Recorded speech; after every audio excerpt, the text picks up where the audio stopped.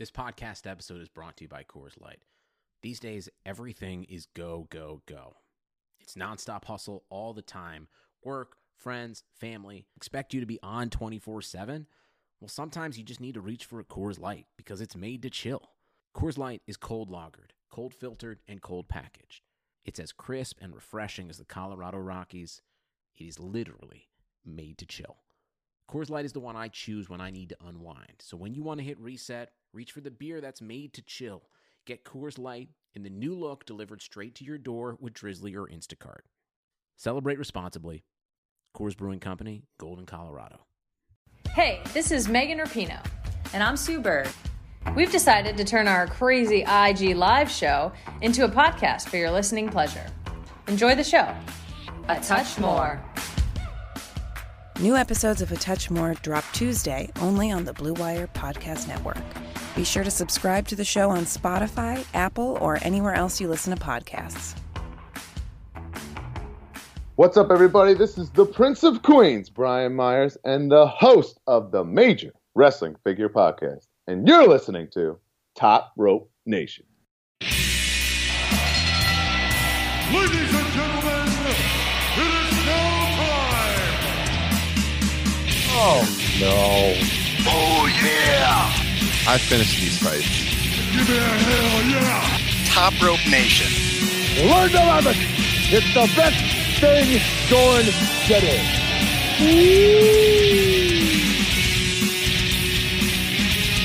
What's going on, everyone? Welcome to episode 145 of Top Rope Nation. My name's Ryan Drosty, and I cover professional wrestling for CBS Interactive by way of comicbook.com. And I am joined this week, as I am every week, by two of my favorite people to talk pro wrestling with, as well as a very special guest who we will get to momentarily. But first, I'd like to throw it across town for me here in the great state of Iowa to my good friend of nearly 20 years. You could say he is the Dax Harwood to my Cash Wheeler, Mr. Justin Joint. Justin, what's going on? Not much. Are you guys like me and ever just think about that couple at the end of Groundhog's Day who Bill Murray gives the WrestleMania tickets to, and then you realize what year that movie takes place? He gave them WrestleMania 9 tickets. And not only that, in this alternate timeline, WrestleMania 9 takes place in Pittsburgh. No offense to anybody that lives in Pittsburgh, but you're not Las Vegas.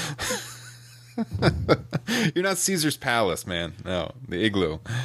That's true. I actually had never thought of that, but that's a solid point. I haven't seen that movie in a long time. Maybe they got Brett Hogan in the alternate timeline. Yeah, no kidding. And my other longtime friend and co-host of Top Rope Nation since episode 2, back in the summer of 2016, I've called him the Rain Man of pro wrestling. He's the man you want on your team at Bar Trivia. Out to Cleveland, Ohio, Mr. Kyle Ross. What's going on? I'm just enjoying this rollout of HBO Max today. I mean, what a absolutely phenomenal streaming service. Are you referring to my Twitter? By the way.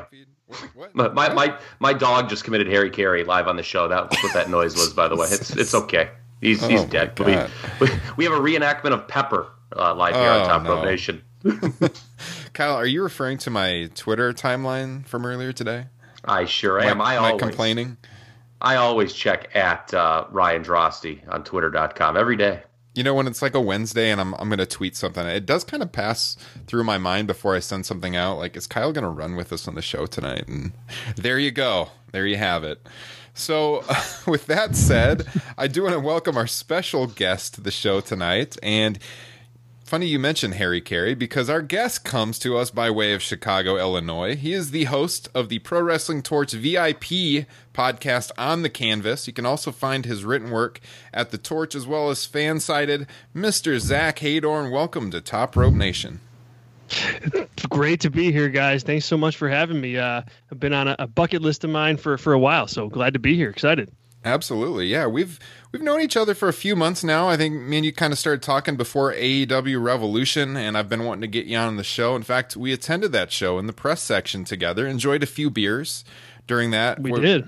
Ended up being a great show, actually, despite the long beer lines that we had to wait in that night. Oh my, that's criminal for a pro wrestling show in Chicago, Illinois. I mean, you got to have your beer carts open and ready for the onslaught that would bestow them. It was wild. No kidding, man. If you don't have the half acre and if you don't have the Goose Island ready to go, you're losing out on a lot of money. And they were that night, because those are some insane beer lines. It ended up being kind of one of the last real live events for AEW before the pandemic hit. They had a couple more weeks of TV after that. And it's just been completely different ever since. And we've talked about this on the show. You know, AEW had so much momentum coming out of that show, and it really sucks what's happened here, but you know, they've kind of sustained it. We did our pay-per-view recap a couple days ago on Double or Nothing. It was a good show. What have you been up to lately as far as wrestling goes, Zach? You know, I mentioned you cover wrestling for Pro Wrestling Torch and Fanside. What's been going on in your universe lately? Yeah, I mean, pretty much just that, you know, I mean, outside of like the day-to-day working from home at the old day job and trying to corral a 14-month-old as I try to do that, it's mainly been just trying to keep up on what's going on. It's in the wrestling world. It is a strange time in that, you know, it feels like things have or should have maybe slowed down.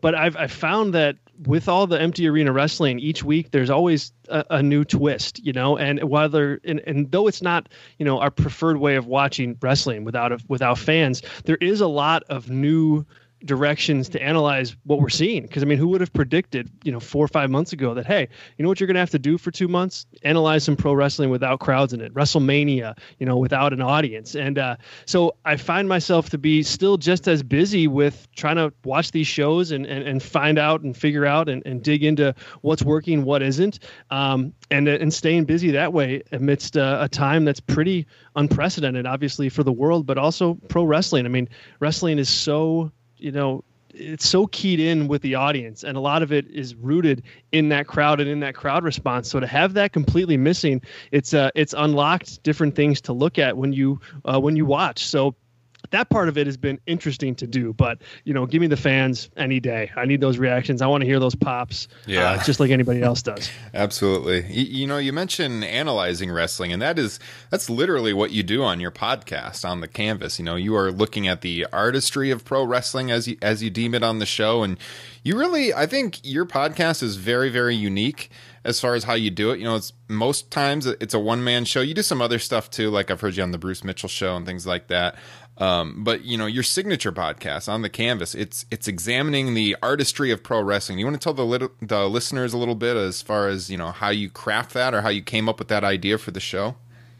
Yeah, you know, it really started in what interests me most about wrestling. And I you know, obviously I like the storylines, and like I said, I like the pops, but I also like kind of looking at what goes into why things work the way they do, and why, you know, guys decide to do one thing in the ring as opposed to another thing. And so I just really got into looking at that stuff and why I enjoy matches as much as I do, and why I've enjoyed wrestling for so long. And it just kind of unlocked, you know, a different way to put on a wrestling show. So rather than, you know, there's countless wrestling shows just out there, really, really great ones that look at, okay, this guy should have been booked this way, or this guy should have been booked that way. He should have won, push this guy, push that woman. You know, there's a lot of that.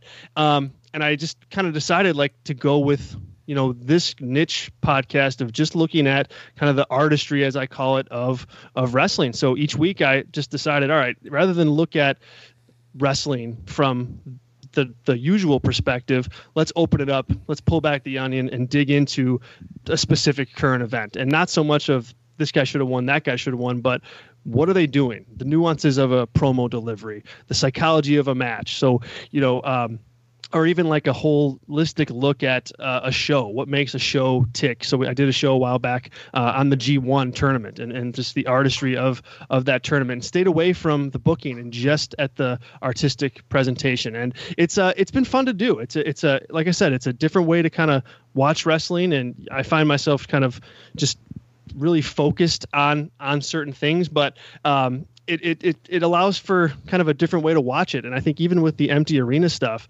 it's played out interesting in that regard too, because there's just different stuff to look at. Because when wrestlers are in a ring with 10,000 people in the arena, you know, they're playing for them. They're looking to get that reaction, and they don't have that anymore. So it's interesting to kind of dig in and pull back and see what they're doing to reach the fans at home. So just wanted to find you know, a niche space in the wrestling podcast world to kind of to own that area, and this has turned out to be a good place to do that. It's been fun, and feedback has been great. The Torch audience and the VIP members there have given some good direction and some good, just some good positive notes on what they like, what they don't like, and we're 100 episodes this week, so it's been quite the journey.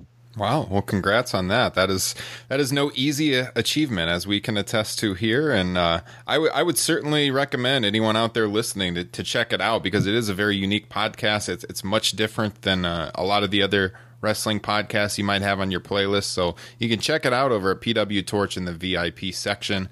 And Zach, one of the things that we like to do with people that have never been on the show before is kind of just, get your backstory as far as wrestling goes. So what is it that initially got you into wrestling? How long have you been watching wrestling? Most of us, Kyle, myself, and Justin, we've all been watching, off and on for like 30 years now. And I assume you're a pretty long time fan as well, but I don't know for sure. So tell us, how did you get into wrestling? What were your earliest memories, and what has kept you around the business?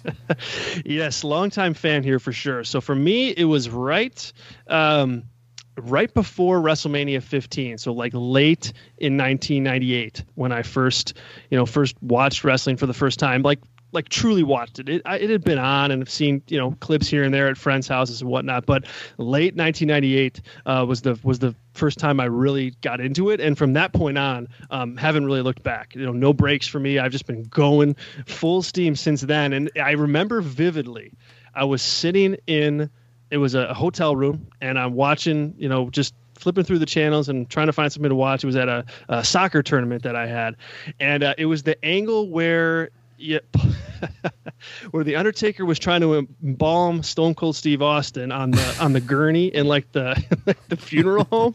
Mm-hmm. And that imprinted on my brain. So that was the first angle that I saw, and from then on, I got hooked to the Steve Austin character, like a lot of kids my age at that time, and just went with it ever since. So WrestleMania 15 was the first pay-per-view that I ordered, and then it was off to the races from there, moving forward with the current wrestling, but then also at that point going back and heading to the video store, getting old tapes, watching the Hulk Hogan run and the Ultimate Warrior, and just kind of hitting everything that I had missed up to that point. But yeah, it's been fast and furious wrestling since about 1998, early 1999. So you could say you are a kind of a child of the Attitude Era, I guess we could say, for sure. Very much so. Very much so. Yes. I feel like if I told anybody that, like back in 1998, they were embalming people on tables on Monday Night Raw, I'm not sure kids these days would believe me, but it happened. Definitely happened. Absolutely. Well, hey, we're glad to have you on the show. Like I said, this has kind of been in the works. We've been talking, on Twitter and stuff, and texting back and forth about getting you on for a couple of months now. So I'm glad to have you here. We've got some good things, some good topics lined up here for the show tonight. And before we get to that, I do want to get some housekeeping out of the way. As always, guys, we are members of the Blue Wire Podcasting Network. Check out BlueWirePods.com for all of your podcasting needs, whether it's sports, movies, entertainment. They have the show for you. Also, while you're at it, hit us up with 5 stars and click that subscribe button wherever you are getting your podcasts, whether it is Apple Podcasts, Stitcher, Spotify, TuneIn, iHeartRadio. We are pretty much everywhere podcasts are found, and each and every one of those subscriptions helps us out a lot. Better yet, if you like the show, tell 1 or 2 of your friends this week to check us out. That helps us out, grows our audience, gets us in front of new listeners. We would greatly appreciate that. And if you want your free Top Rope Nation t-shirt, head on over to patreon.com/TopRopeNation for details on how you can get that. If you sign up before the end of the month of May, we will send you a free Top Rope Nation t-shirt, sticker, both of them in the mail just for signing up and trying out our Patreon page. There's all kinds of bonus content over there for you. We've done, I think, 20 exclusive podcasts for the Patreon page. You also get kind of backstage access to the show. You get our show notes each and every week. You get a pre-show each and every week. And we seek feedback, too, from our Patreon supporters. They're kind of unofficial producers of the show. They give us ideas of what to cover. They give us ideas of what to cover on the Top Rope Nation Classic show that we do over there on Patreon. So check it out, patreon.com YouTube.com/Top Rope Nation. And lastly, we do have to send a special shout out to our sponsors, and that's the good friends over at Bet Online.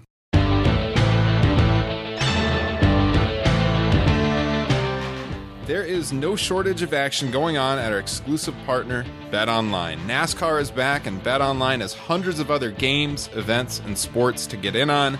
You can still bet on simulated NFL, NBA, and UFC events 24/7, or you can participate in a $10,000 Madden Bracket Challenge, a March Madness-style NFL simulation tournament that you can enter for free.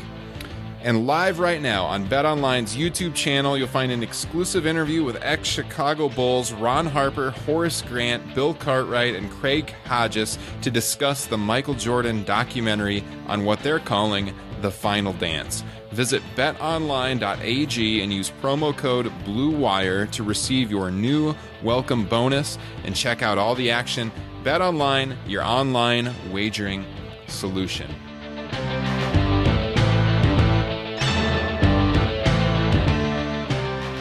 And with that said, guys, our lead topic for the week kind of wrote itself just a few minutes before we went on the air tonight, and that is what just happened over on AEW Dynamite as we record on Wednesday night. Kind of a big debut, Mr. Kyle Ross. Do you want to tell the listeners what happened?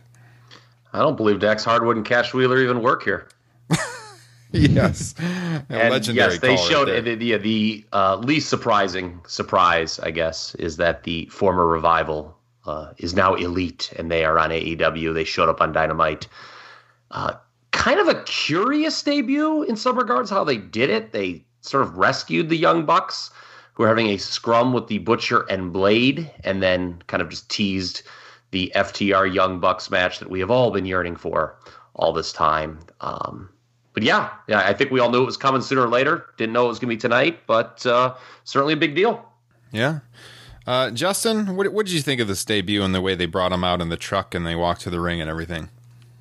I thought it was pretty good. I really liked that truck they drove in on. Old school, yeah. Yeah. I was kind of surprised they didn't save it for a live crowd. But I guess you got, TV to get out there, so can't blame them. But it was exciting. I really loved them doing that brainbuster pile driver. That was really good. Yeah. I mean, it's just one of those things, too. Like, we talked about this with Matt Hardy's debut when it happened. Like, you can just imagine what this would have been like with a crowd, It really sucks that we're kind of robbed of that moment. But, I thought that the small crowd of workers that they had there did a pretty good job with the chants and everything, as best as they could do. Zach, I don't know if you had a chance to see this before we called you up here on Skype, but if you did, what did you think?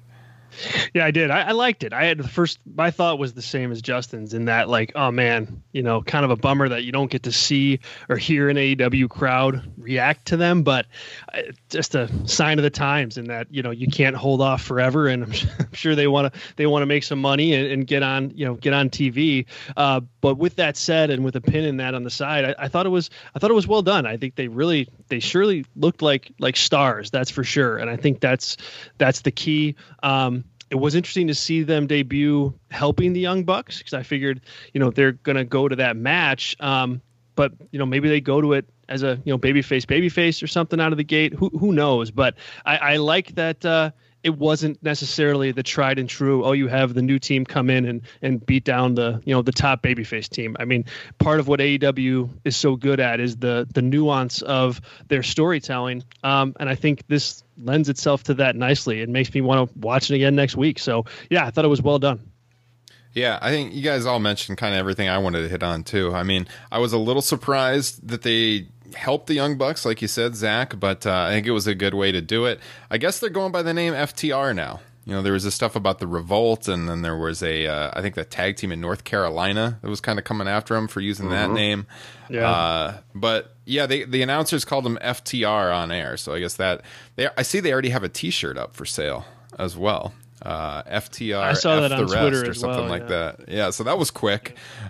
So they're merchandising. I think they already had a pro wrestling tee store, but now they have the AEW machine behind it, kind of pumping out that merchandise as well. So yeah, I mean, it's a good move. I think everyone has kind of been looking for this for months and months now. I guess this proves that when they got their release, they didn't have a 90-day no compete because they were issued the release, I guess. So unlike all those other names that got their mid-April releases that have to sit out for 90 days, not in this case. They're ready to go, and I will gleefully tune in each and every week to see what they have in store for these two, because I think pretty much all serious wrestling fans have been pretty frustrated with the way that these guys were booked over their last several months in WWE. Would you agree, Kyle?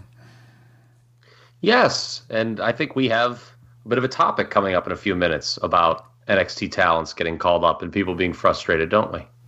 We do. You want to throw it to that right now? That's kind of a perfect transition, I think. Sure. Yeah, I was going to say one last thing on FTR. The bottom line with them is once they get in the ring, I think all's well. Like anything, with how this was handled or whatever, the key for them is just getting back in the ring and having good matches. That's what they're being brought in to AEW to do, and it's what they were not given an opportunity really to do on the main roster in WWE. So that's the key, and I think that's what we're all waiting for. But this afternoon, Ryan, you kind of tease this and are giving me this opportunity. I thank you. I was sitting around this afternoon thinking about people seemingly getting excited for the In Your House moniker to come back for NXT. And that's interesting to me because In Your House, if you guys remember, it's not exactly a moniker associated with the successful time period of the World Wrestling Federation, was it?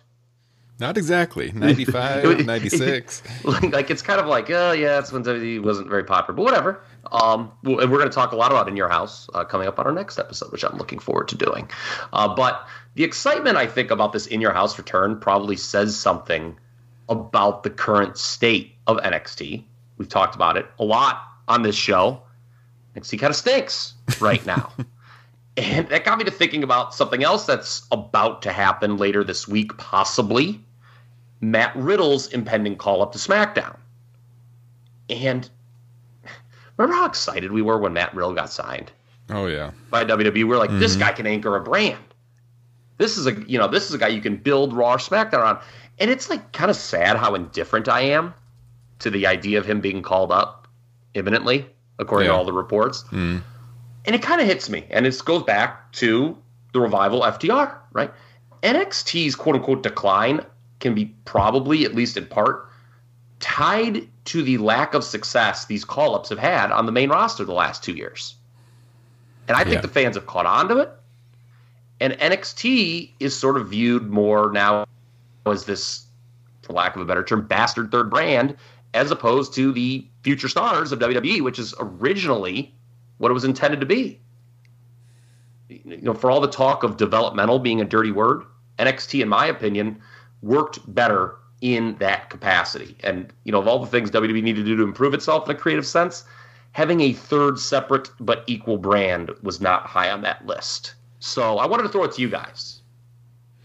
Yeah, crazy. Like this whole thing with, all right, NXT struggling, is it tied to the fact that acts like FTR, which is now gone, didn't have success on the main roster? Yeah. Have at it, Mr. Justin Joint.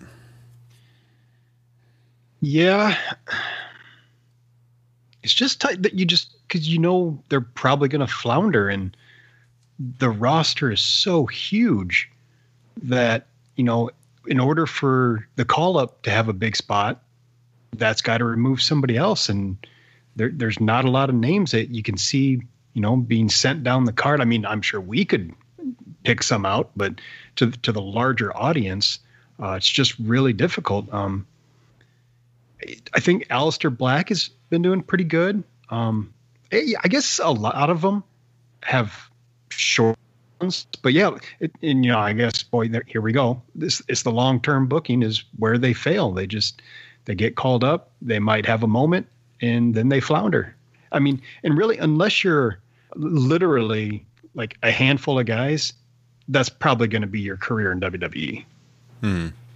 What's interesting is that, we've kind of talked about this before, but most of the men that they have called up, for every, I guess Kevin Owens and Finn Balor, you got 3 or 4 guys who just have completely flopped on Raw and SmackDown. But when you look at the women's side, they've done so well on the women's side. of the former NXT star. I mean, basically all of the women's stars are former NXT stars for the most part. Yeah, I was going to say, that goes back to what Justin said. I think that's a very key distinction you did bring up, and I thought about it when I was, writing my notes down. And what Justin said is there's not a lot of room for some of these men when they come in to make an impact. With the women, there was a huge void, particularly at the beginning. Yeah, and this was right when their whole theory of women's wrestling become changed. Stars. Yeah. Yeah, go ahead, Zach. Yeah, I mean, it's a great topic, and I think it's rooted in like two main issues. One being, I think along the way as NXT picked up success and WWE used it as a way to hoard some of the top independent talent, it lost its focus, because now it turned into a brand that, while puts on great shows like NXT TakeOver and can be a pillar of big wrestling weekends for WWE as a company, it's not creating the stars that thrive on main roster WWE programming. You see guys like Baron Corbin and Elias have more television time and quote unquote, just more appearances and more, just is pushed harder than other acts coming up. That, I mean, how much is Kevin Owens really above Baron Corbin at this point? I mean, it's a little bit, and he's had his moments, but I don't know that I'd put him on that much higher of a level, even though he's infinitely more talented. And I think that's a big issue in NXT right now. You have guys like Tommaso Ciampa, Johnny Gargano kind of anchoring that brand and others.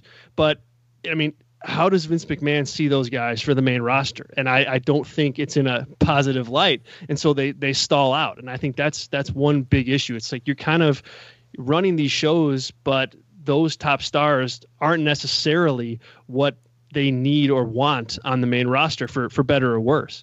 And then on the other side of that, I think there's an issue with some of the storytelling that's done. Like, and I look at Bayley as a main culprit here. The fans got to see her journey in NXT. She started off as this kind of fan character that couldn't win the big one. And then you see that entire story play out on NXT and in NXT, and she finally does win that big one on a big show with a lot of people watching. And then that's kind of her journey in a nutshell. And then you take that and you just plop it onto the main roster. And there's a whole group of people from an audience perspective that haven't seen that journey. And it's like, you can't really tell the story again because you had so much of your audience that did see it. But the other half don't know why Bayley's so important. They don't know why she's so lovable or huggable. And so those dots just don't connect up in a good way. And I think you put those two things together and you've got a brand that's there and that can put on good one-off shows, but I don't know that it's serving what they need on that main roster at this point in terms of new stars. Mm-hmm. It's going to be a very, very interesting couple of years for NXT, to say the least. I think you hit on a lot of the issues there. The fact that they would bring up these people where, yeah, a good portion of the audience had seen them, but, if you looked proportionately, like probably not even half of the main roster audience was watching NXT when it was exclusive to the network. Now, they're on USA Network and stuff, so more people are getting exposed to the brand and stuff. But I think that is probably one of the biggest failures, is that they just didn't introduce people. Well, like they kind of assumed that people knew who they were when the majority of the audience didn't know who they were. Mm-hmm. But they didn't want to take the time to properly introduce them, because I think maybe what you said, Zach, is part of it. They didn't want to waste time because they figured, hundreds of thousands of people did know the story. But it definitely would have benefited them in the long run. I mean, you look at the men's side, who are the most successful main roster, quote unquote main roster now, call ups from NXT. I mean, we mentioned Kevin Owens because he's been Universal Champion. Obviously, Balor is now, gone back to NXT. Yeah. Right. So, right. But he was Universal Champion at one point. I mean, I guess technically you could say Seth Rollins, but I don't really include him because that was before the network and everything. Like he talks about being the first NXT champion and stuff. I don't really consider him part of this. Triple H's NXT, really. Yeah, that wasn't really like this NXT. I know it's the same in name, like when they went to the name and stuff, but I don't really consider that part of, the era we're talking about now. Yeah, Corbin's had some success, but certainly very divisive. I mean, who would we say on the men's side are the best call-ups? Because, yeah, it's very easy on the women's side. We can check off the list with Charlotte and Sasha Banks and Bayley, and they've even made stars, like Alexa Bliss wasn't a big star when she came up, and she became a huge star. Becky Lynch. Becky Lynch, obviously, too. I mean, they haven't. On the men's side, who are the names that I'm forgetting here that we could? You know who it is? And this is so ironic and speaks to the disconnect between NXT and Raw and SmackDown. The biggest success story to come through NXT is Braun Strowman, who wasn't a push to act in NXT. Yeah, that's true. Yeah. Yeah, that's absolutely. Yeah, I mean, yeah. If you look at what's happening right now, I guess probably the biggest one. Absolutely. Anyone else we're forgetting? I'm trying to rack my brain here. I mean, we talked about most of them. Kevin Owens, Finn Balor. God, we must be missing somebody. It's not exactly a murderer's row of main event talent, that we're talking about for a brand that's been putting on spectacular shows for, the better part of 6 years at this point. The ratio of success to failures is getting frightening. Yeah. And it again, I mean, to kind of paraphrase what Zach said, something I said, it went from developmental and at some point became Triple H's vanity promotion. And that's not good for anybody because he's collecting this indie talent, and that's great. You're going to be able to put on good shows. But sometimes I wonder if this talent's getting lied to along the way, because I see some of these acts get signed, and Zach made a very interesting point. I completely agree with him about Gargano and Ciampa. I think most people would think this. Those guys aren't going to be headliners in Vince McMahon's WWE. And there's a lot of acts. The Revival, for instance. What went wrong with them? It's simple.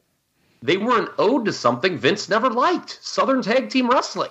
So the idea that they were ever going to find success on the quote-unquote main roster is ludicrous. Vince didn't want the Midnight Express when the Midnight Express were around. Got to make these boys a comedy act, pal. That's how they connect with the audience, right? Yeah, he gave Arn and Tully a mouthpiece.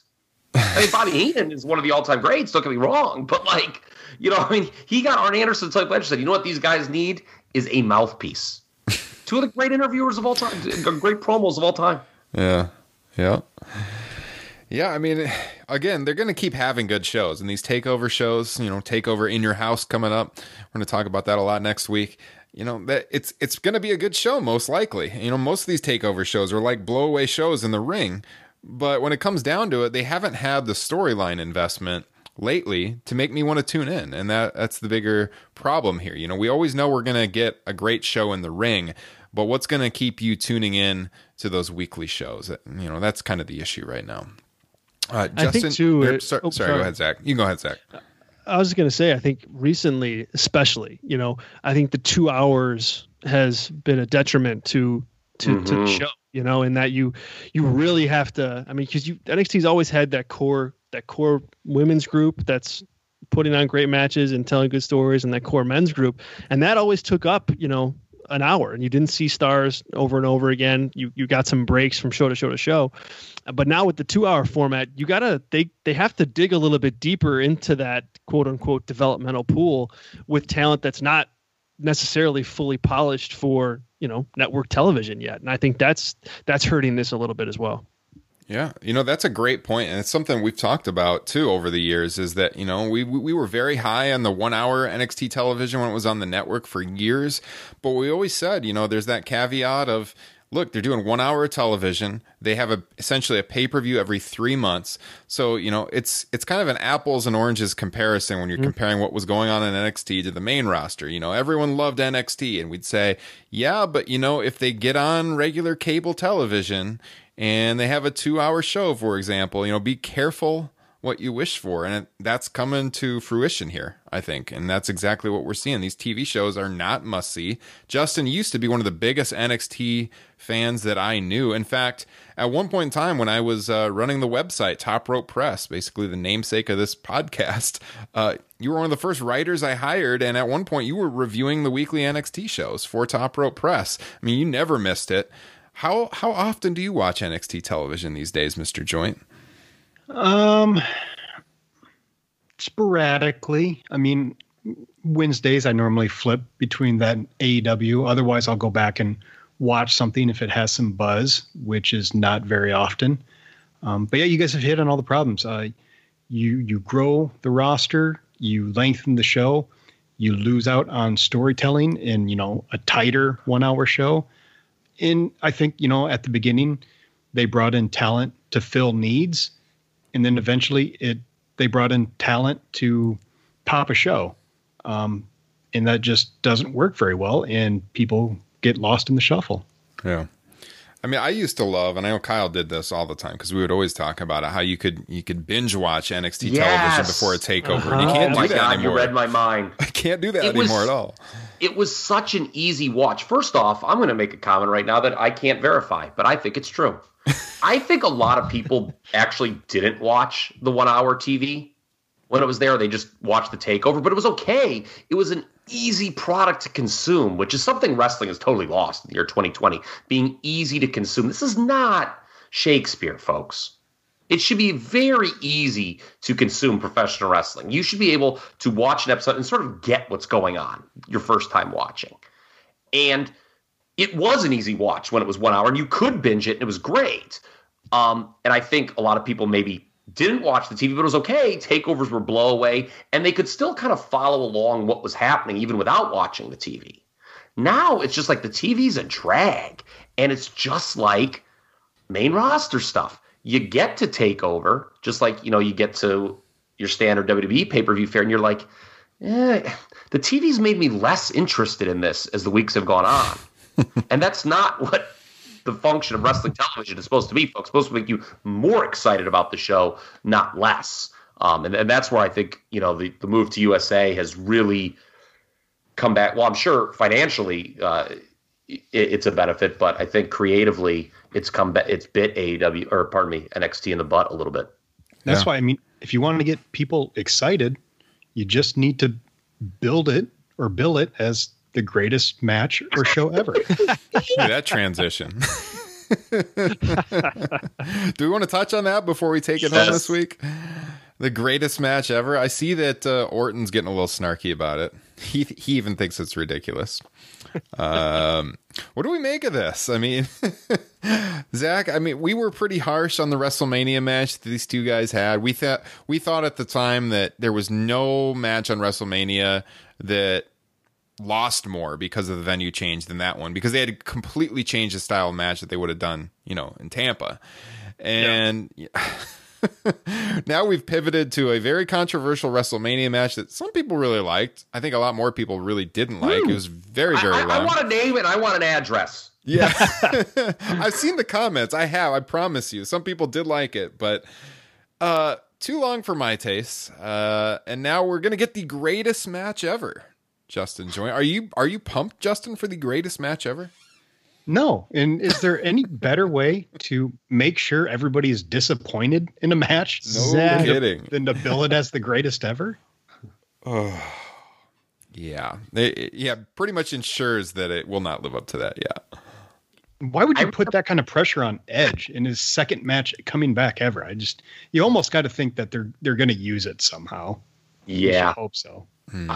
They've been so over the top with it that I almost think it's going to just be used for like some sort of heel finish. That's like the most WWE thing ever. Like, I almost feel this is them trolling people who like to give star ratings to matches. I think that's what this is going to be. It's just going to be, like Baron Corbin's going to interfere for no good reason. Oh, Corbin ruined another great wrestling match. Damn it. No. I just think that's the end game here is, we were denied the greatest match ever because of this. I loved something that our cohorts here at Blue Wire, the two jabronis with the wrestling podcast, tweeted last week when they're like, this should just be a squash match and just fool us all, throw us for a loop. Yeah. What if Edge just hits him a spear and it's over? There is no way that this match could be better than if they did that. I would really, really like that. Zach, what do you think about the build to this? What is your opinion on all of this? It's beyond ridiculous. You guys have really hit the nail on the head. It's just, on so many levels. Like you guys said, it's it's going to underdeliver. It's going to underdeliver on expectations, and that's like the total opposite of what wrestling promoting is. You want to promote something that is going to live up to expectations, and it's beyond crazy to think that these guys are going to have the greatest wrestling match ever, primarily because there aren't any fans there. Like, you can't have the greatest wrestling match ever without an audience, in my opinion. I mean, it cannot be done. And so right out of the gate, it's a non-starter, and I roll my eyes every time they say it.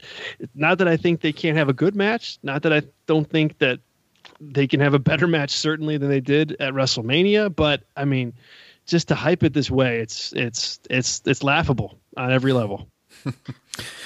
Well, there will be some quote unquote fans there, because as we saw this week, they had the hockey style boards up. They had the Performance Center crew standing for 10 hours straight to take in Monday Night Raw. And I mean, it's a start, but I still think it didn't come close to what AEW does. What did you guys think of that? I mean, it definitely was a benefit. It sucks that they've been so hesitant to put people out there like this, I guess, to, freshen it up a little bit. But I still didn't like it that much. It just, I don't know. It didn't compare to AEW, Kyle.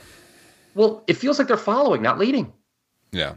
I couldn't help but laugh when this news came out, because it came in the shadow of everyone saying what a great way Double or Nothing was mic'd. Yes. And they're going to claim, no, we were planning this. Oh, people have done this before AEW. The timing seemed very odd. I did have one last thing to say about the greatest match ever. I remember when Shawn Michaels wrestled Mr. Perfect at SummerSlam 93. And they billed that as, this is going to be the greatest Intercontinental Championship match ever, which on paper kind of sounded like a logical thing to say, right? Mm-hmm. And that match wasn't even good. Yeah. Let alone the greatest Intercontinental title match ever. So, history, it's not like we're just, four guys just saying this, hypothesizing. I mean, history says when you hype something up to that degree, almost all the time it fails. Yeah, absolutely. So, yeah, I think that kind of puts a bow on everything we wanted to hit on tonight. We are going to be talking a lot about In Your House next week. We've got 2 shows on deck for you. On Monday, we'll have another podcast coming out that talks about it's kind of a retro show. We're going to be talking about the greatest In Your House matches of all time, looking back at the mid-90s WWF, WWE era. And then I guess on our Thursday show next week, we'll probably be talking about NXT TakeOver In Your House and them bringing back that old show. And our guy, Zach Haydorn here, he's going to join us on the line once again on Monday for the best of WWE In Your House. So, Zach, thanks for joining us for our Thursday show. We'll have you back on Monday. Tell the listeners, where can they find you in the interim? Thanks very much, guys. Really appreciate it being on the show today. You guys are great. Love what you do and glad to join you. You guys can follow me on Twitter. It's at ZHeydornTorch, at ZHEYDORN Torch. You can find all my work there, or you can go to pwtorch.com and you can find my reports and writing there, as well as link to sign up to become a VIP member. And we would appreciate your business, not just for my podcast, but the slew of others that you get as a VIP member. So head over there now and go VIP. Absolutely. Highly recommended. And Kyle, where can the listeners find you? At TRP Kyle. And Justin? At Justin Joint. And I am at Ryan Drosty, DROST. You can find the show at Top Rope Nation. We have an Instagram page as well, Facebook, and as I mentioned at the top of the show, wherever you're finding your podcast, make sure to hit that subscribe button, leave us a rating, leave us a written review, and we will read it on the air next week. And a special shout out goes to all of our producers over at patreon.com. So special thanks to Derek, Gabe, Kyle, Tim, Liam, Ryan, Sean, and Greg. Really appreciate your guys' support. If you want to join them, get that bonus content, and get that free t-shirt, head on over there before May ends. Patreon.com/Top Rope Nation.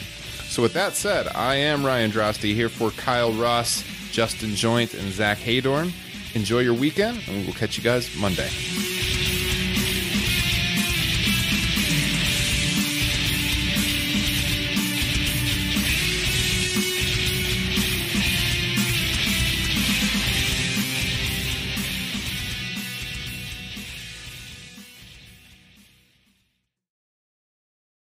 Nobody builds 5G like Verizon builds 5G, because we're the engineers who built the most reliable network in America. And the more you do with 5G, the more building it right matters. The more your network matters.